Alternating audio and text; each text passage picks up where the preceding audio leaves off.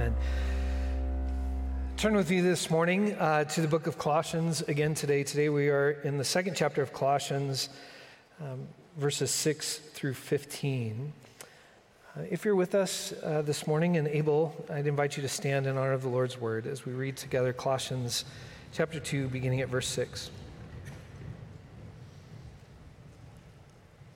So live in Christ Jesus the Lord in the same way as you received him. Be rooted and built up in him. Be established in faith and overflow with thanksgiving, just as you were taught.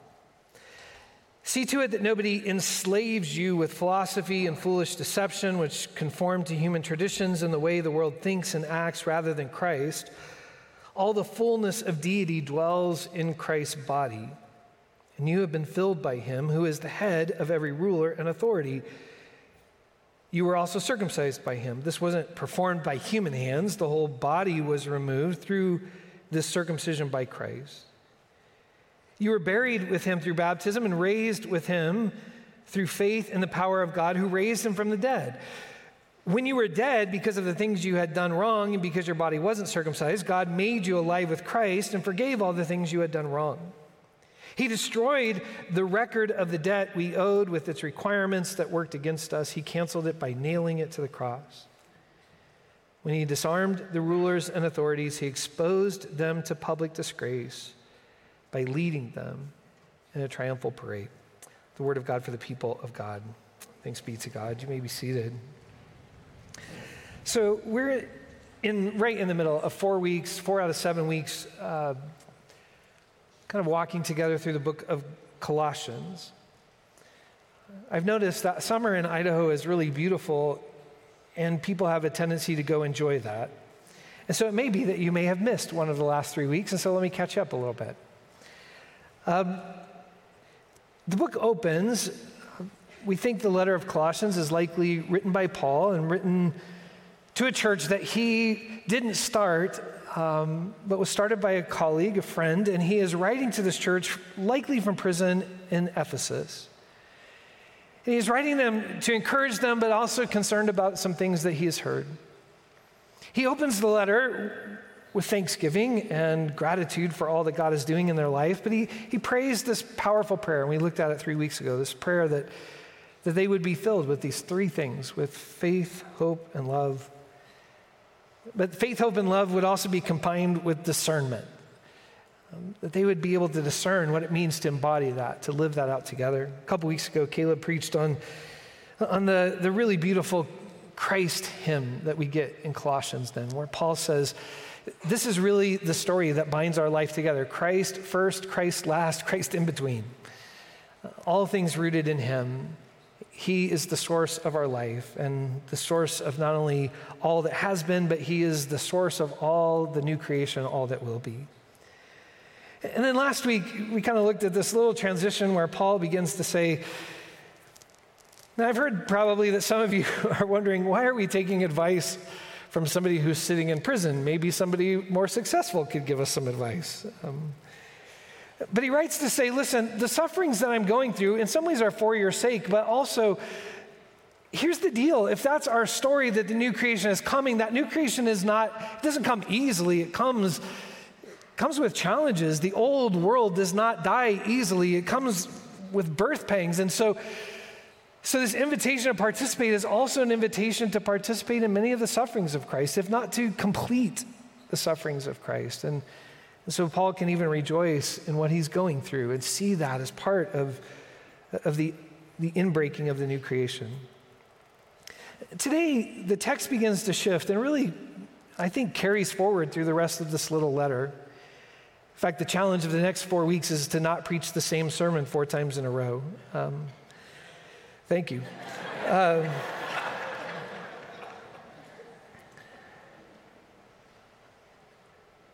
But if you'll turn back with me to verses 9 and 10. All the fullness of deity lives in Christ's body, and you have been filled by him. That's the Common English Bible. Some of you may have the NRSV or the NIV in front of you. I kind of like the translations there. There, they say something along these lines. For in Christ, all the fullness of the deity lives in bodily form, And here's the key line, and in Christ, you have been brought to fullness. So it's not just the fullness of the deity that dwells in Christ now you are full of, but because of that connection to Christ, you have been brought to fullness. And so in many ways, I think the next 3 or 4 weeks all get to the main concern that Paul has for these Colossian Christians, and that, if I could summarize it in one word, is this: he's concerned about their maturity. He's concerned about their Christian maturity. I find it interesting in Colossians, he's really gentle about that. In fact, he's really kind, but that is his concern. He wants them to grow up. But he's kind of sweet about it in Colossians, and maybe that's because they're relatively new believers. He's really gracious about it. And the reason I say that is because, as many of you know, some of my favorite letters of the Apostle Paul are 1st and 2nd Corinthians, where he's not quite so kind, but he wants them to grow up too. But in Corinthians, he says things like this. Chapter 3 of 1 Corinthians, I would like to give you meat, you big babies, but I have to give you milk, right? I wish you would grow up, but you haven't yet, so I kind of have to spoon feed you in this kind of way. But this aspect of maturity is really important. And if you've been in the church at all in your life, you know that maturity, and Christian maturity in particular, doesn't always match our chronological age. In fact, some of the most Christianly mature people I've known in my life in the church have actually been relatively young. One of the first verses I learned as a young person, 1 Timothy 4:12, don't let anybody think little of you because you're young, but set an example for the believers in speech and life and love and faith and purity. Oftentimes, some folks who are surprisingly not only young chronologically, but oftentimes some folks who are relatively new in faith embody an amazing Christian maturity. And on the flip side, not always, but sometimes some folks who've been here a while and you've got a few years on the odometer and got some gray hair or lack thereof. Ought to be mature, but aren't. And I do think, as we think about Christian maturity is pretty holistic. We can think about various aspects of maturity. Certainly, there is an important aspect of physical maturity as we grow up. But as we grow up, there's also emotional maturity and intellectual maturity, relational maturity. And I do think at some level, spiritual maturity encompasses those kinds of things as well. Paul wants us to grow up, to be what Christ desires us to be, and to live into that maturity together. But if you're taking notes this morning, in Colossians, there are 2 reasons, I think, that Paul feels like they're not as mature as they should be. And so let's think about those 2 reasons. And the first one is this. It appears that for some of the Colossians, they aren't as mature as they ought to be. They haven't lived into this fullness because they are still, in many ways, trapped in the kind of life that they used to be a part of. That they were part of, and there's an interesting, I know you didn't come to church this morning to learn Greek, but there's a couple of cool Greek words in the text this morning. One is the word stoicheia, which is a really difficult word to translate, that we oftentimes translate it as kind of the elemental things, the elemental matters. But it seems that what Paul is saying there is that you used to live these lives where you were shaped by the stories, the gods, the images, the imaginations of the local deities, and it shaped the ways that you viewed yourself, reality, others, and all of those were false stories, and so they trapped you in certain kinds of ways. And so for some of you, the immaturity is, as you've entered into this new Christological, Christ-centric story, you brought some of that with you, and you're not supposed to bring that with you. And so here's what immaturity looks like. You've still kind of got all these other gods on the shelf, and you've just added Jesus in as, like I like to say, you've added Jesus in as a kind of condiment to life. So you're still living like everybody else. It just goes better with a little Jesus on top. But the problem with that is it leads you to an immaturity. It leads you to a divided mind. You can't love both God and this other. You can't serve them. You'll either love the one and hate the other, be devoted to the one, despise the other. You just can't do that for very long. And so Paul goes into this language of, you were baptized. And he even goes not only into baptism language, but crucifixion language. And it's fascinating when he implies that in the cross, where Jesus is laid bare, he is stripped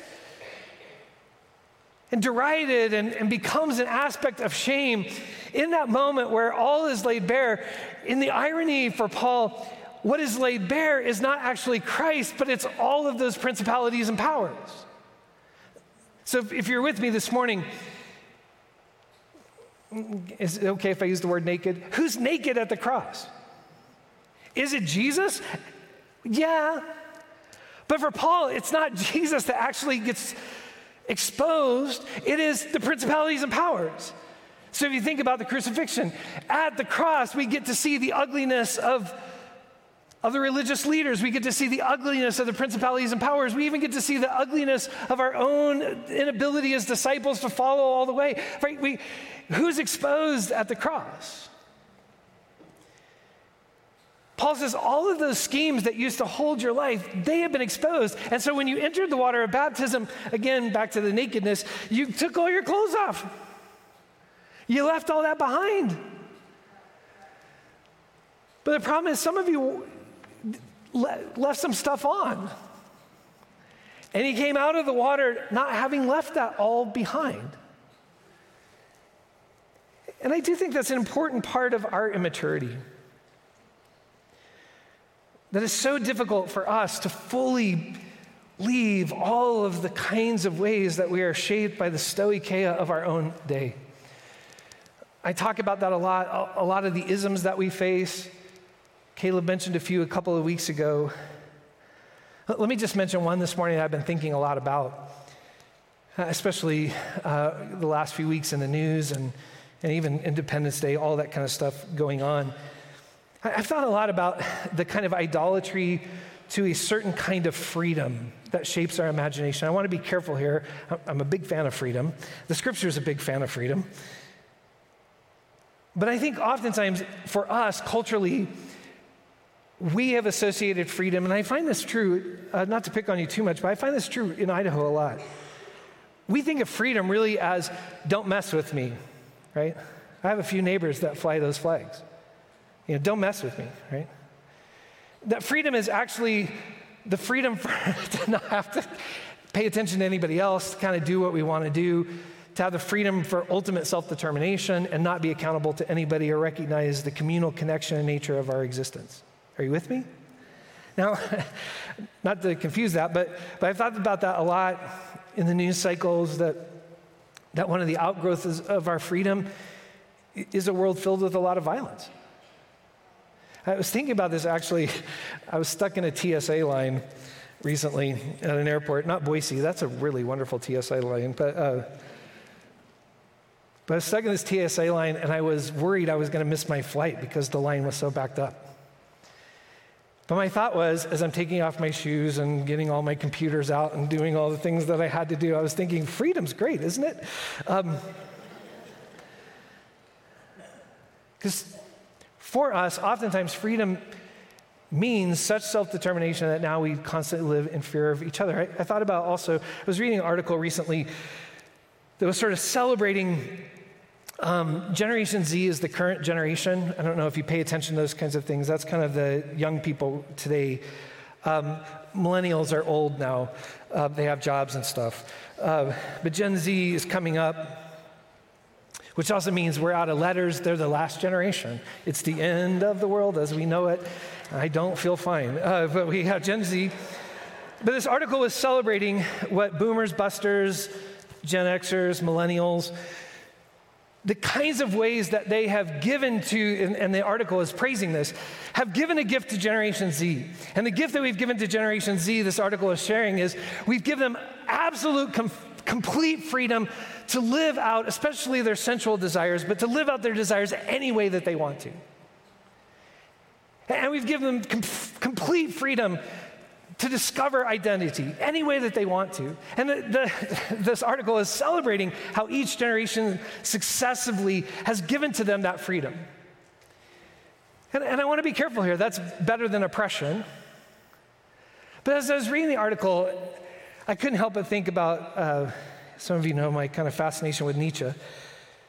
That Nietzsche, the philosopher, loved this idea that we could go out and kind of destroy all of the social constructions of reality, be absolutely free to determine our own will, to determine our own existence. But then later he realized, oh, whoops, we killed God. And through the voice of his prophet, he'll say things like this: we have unchained the earth from the sun. And so when I read the article, it was hard for me to celebrate. I kept thinking, here's the gift that we as a culture have given to Generation Z. Absolutely no story to guide their lives, except for desire. Which is an interesting story, but a life driven by desire doesn't really let me know why would I commit to this person for longer than it meets my desires? I kept thinking about a whole generation that has no ability to have a story to articulate why would you have children or why would you not have children, other than do you want them or not, right? Like there's no guiding narrative other than self. But the problem, as you and I know, desire becomes, and I think we see this in all sorts of fractured ways in our culture, desire becomes itself a form of bondage. So I'm constantly enslaved to my own desire, and I can't get out of those, and oftentimes those become addictive in behavior. Are you with me? And so I read that thinking, yeah, see, I mean, it's easy for us to fail to discern the ways that we're captured by those realities and to leave those behind and enter into a new kind of commitment, relationship, Christ-centeredness. And so Paul is concerned about that. He wants them to get through the waters and leave that stuff. Let it go, let it go, let it go. I always want to add that to the hymnal. Let it go. If we had hymnals, let it go. So we pass through. But here's the second concern. Some of them have let it go, and they got through the water only to find themselves giving themselves up to another form of bondage. So look with me, verse 8. See to it that nobody enslaves you. Now, I know I taught you one Greek word, but this is the last one. The word that gets translated enslaves there is the word synagogon. Cool word. Some scholars argue that Paul is participating in a kind of wordplay here. If you just move one letter, change one letter in synagogon, the verb meaning enslave, you get the word synagogue. I don't know if you've seen it. There's a new commercial out that cracks me up. It's a commercial for Meineke, right? The car service place, Meineke. Have you seen this commercial? It's great. They have a pretend German character who says, "Ja, mein Key," right? Like, you're not laughing. This is really a funny ad. Mein Key, right? I trust mein Key to Meineke, right? Like they're doing a word play. Trust me, it's funny, all right? Really funny. Some scholars think that's what Paul is doing here. He's playing a kind of word game where they have set themselves free from what used to bind them, but now they've given themselves over to the law. And they've been drawn in to the Torah, to synagogue life. And in some ways for Paul, that's a healthier thing to be in bondage to than this was, but that legalism is still a form of bondage for Paul. And so they have, rather than being set free, they've just given themselves over from one form of bondage to another. And that's where all this language comes in of you're being pushed to do things like getting circumcised in the flesh, but when baptism, you are already fully circumcised in Christ. Like that's where all that language is going to say, don't go back to that kind of bondage either. And so I don't want to ruin next week's sermon because this is where next week goes. But Paul is very concerned about this kind of immaturity that hasn't let go of sin, but he's also concerned about this immaturity that has never moved away from forms of legalism as a form of faith. Have I lost you there? So he wants this kind of maturity that is able to move beyond those things. And so what does that look like? What does maturity look like? Let me give you 2 or 3 suggestions. I think the life of maturity, Christian maturity in particular, lives in a kind of tension. I'll use a philosophical term. Christian maturity is able to live in a kind of what I'll call a dialectical tension. I need to unburden myself today. I'm a little irritated with an online article that I read recently.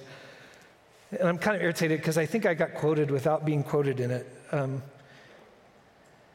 There's an article critical of what's called the via media in Wesleyanism. I know I lost some of you there. But the Nazarenes have roots in Methodism, and Methodism has roots in Anglicanism. Anglicanism was trying to find a via media, a middle way between Catholicism and Protestantism. But not as a way to be kind of a squishy middle that didn't make any commitments.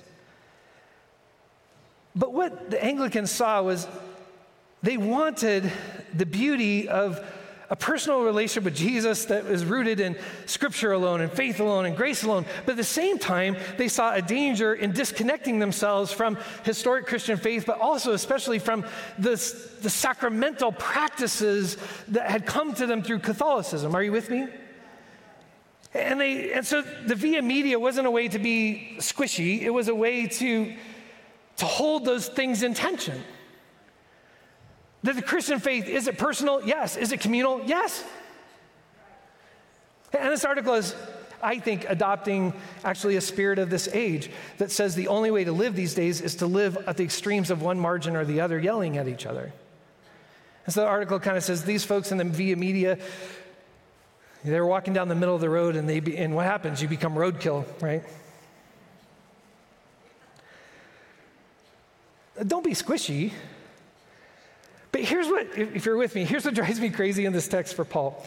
Paul is worried that their old life was very spiritualistic and didn't care about the body, but now he's worried that they're caring about the body too much. So what does he want them to do? Be spiritualistic or be materialistic? I don't know. Is Jesus fully divine or is he fully human? Yes.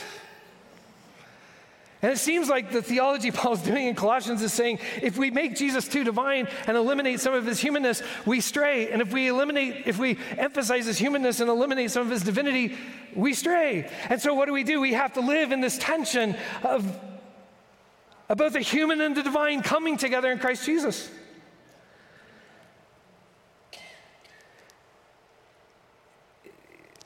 Is the revelation in Christ Jesus full of grace and truth? Yes.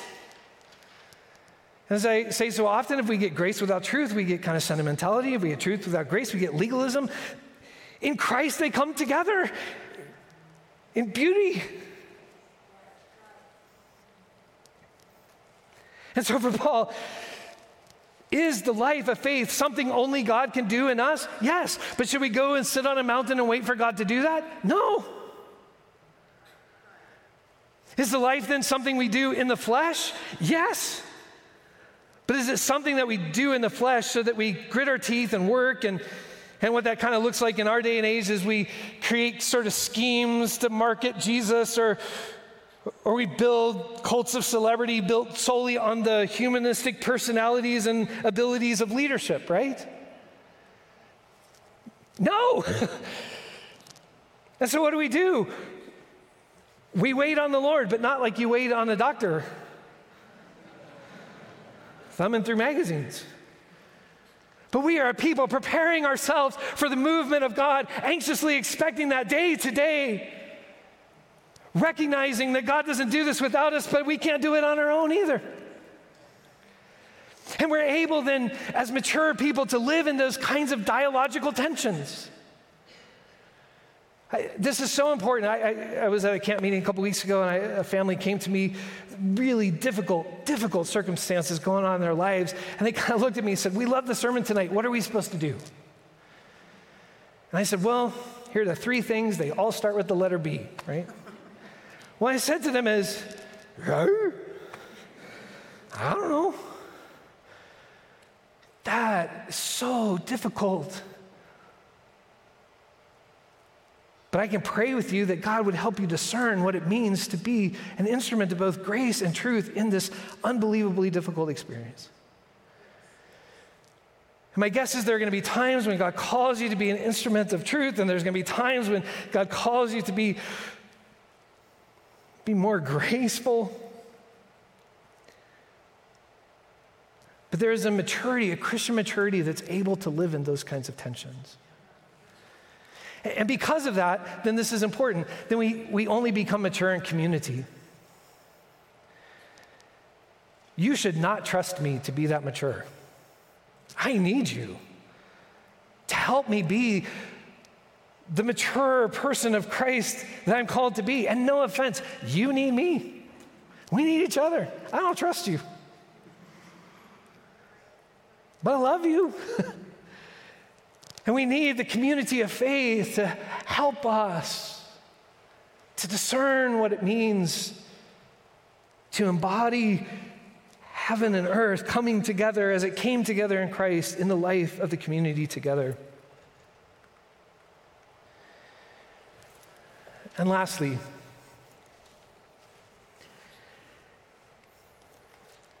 ironically, one of the first steps to maturity is recognizing that we're not mature and confessing that we're not. Again, I don't want to ruin next Sunday because it's going to be really good, but next Sunday we're going to see in the text that part of the problem in the church often is immature. The problem is immature people think they're mature. And so one of the ways that we move to maturity is always being open to confessing the fact that we're not yet what we are meant to be. This section opens with Paul saying, you are rooted and established in Christ. That's such a beautiful agrarian metaphor that says your roots are in him, but now you're going to grow. And you've got to keep on growing. One of the challenges, sisters and brothers, in the holiness tradition has been, at times we have thought, there comes a point when you're done. And I know Pastor Diane would agree with this. I've heard her say something like this. It's kind of like if you win the humility award and you take it, you have to give it back. If you claim to be fully holy, you might want to ask your friends. That doesn't mean that we're just simply stuck and bound in sin. But it means, and I love the Eastern Orthodox tradition on this, it means that the love and the mercy and the grace and the knowledge of God is so vast for the Eastern Orthodox tradition, we don't even get fast forward after death. We kind of pick up where we left off and spend eternity moving into, growing into, maturing in the love and mercy and goodness of God. And so ironically, the most mature people are the people who are able to confess how immature we still are. And the holiest people often in the room are the people who are able to confess how far they still have to go in the transformation of the love of God. Which, hang in the tension, is not a proclamation of defeat, but it is the optimism of grace. It says God can even meet us right now where we are, as immature as we sometimes can be, and lead us to maturity.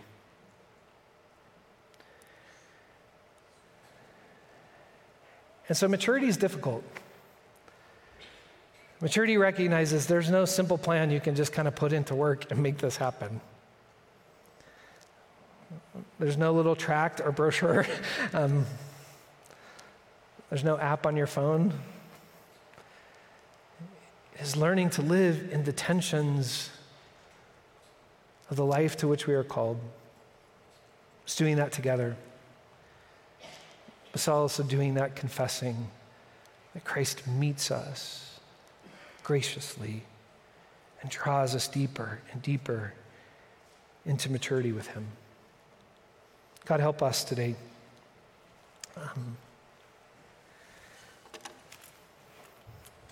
I pray for some who are here this morning who are still quite immature in faith. Some because they're brand new, and that's great. But some because they're still trying to hang on to some of the old life. Help them today to continue to let that go. And not just old beliefs. For some, that's letting go of old narratives that have shaped them, experiences that have damaged.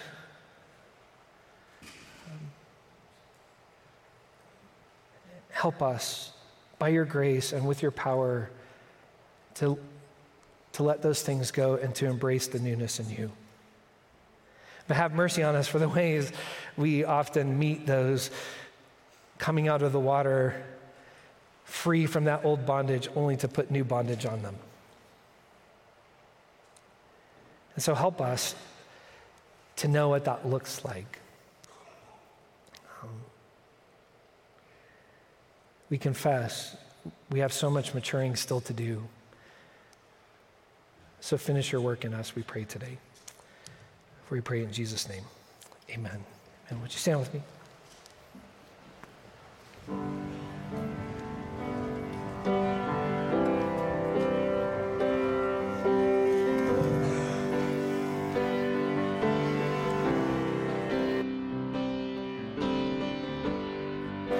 Worthy of every song we could ever sing. Worthy of all the praise we could ever bring. Worthy of every breath we could ever breathe. We live for you.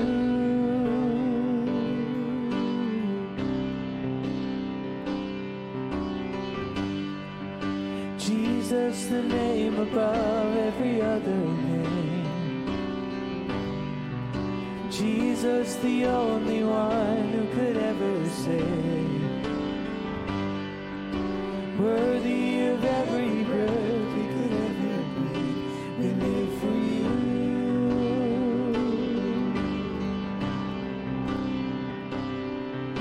And holy, there is no one like you. There is none beside you. Open up my eyes in wonder. Show me who you are and fill me with your heart and lead me in your love to those around me.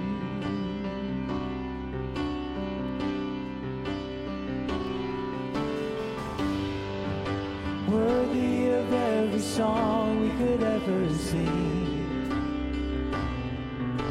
Worthy of all the praise we could ever bring.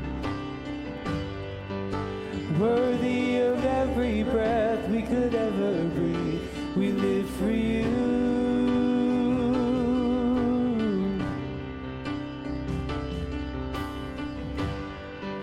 Jesus, the name above every other name.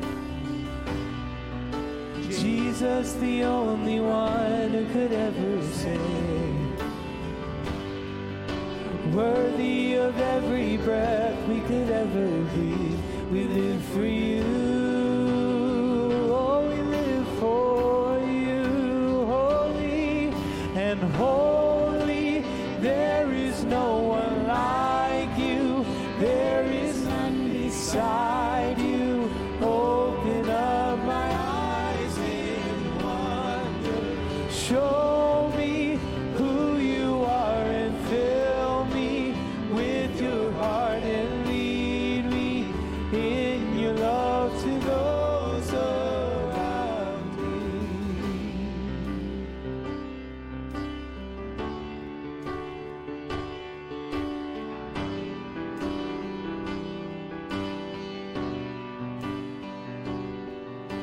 And I will build my life upon your love. It is the firm foundation. And I will put my trust in you alone. And I will not be shaken. And I will build my life upon your love. It is a firm foundation, and I will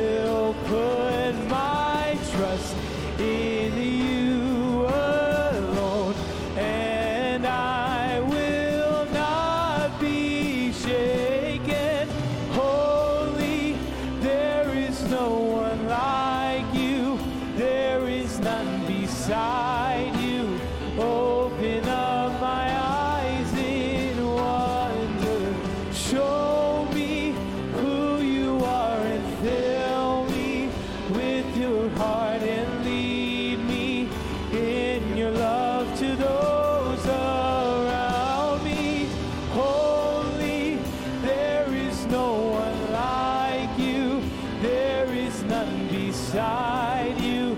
Open up my eyes in wonder. Show me who you are and fill me with your heart and lead me in your love to those around me. Holy, there is no one like you. There is none beside you.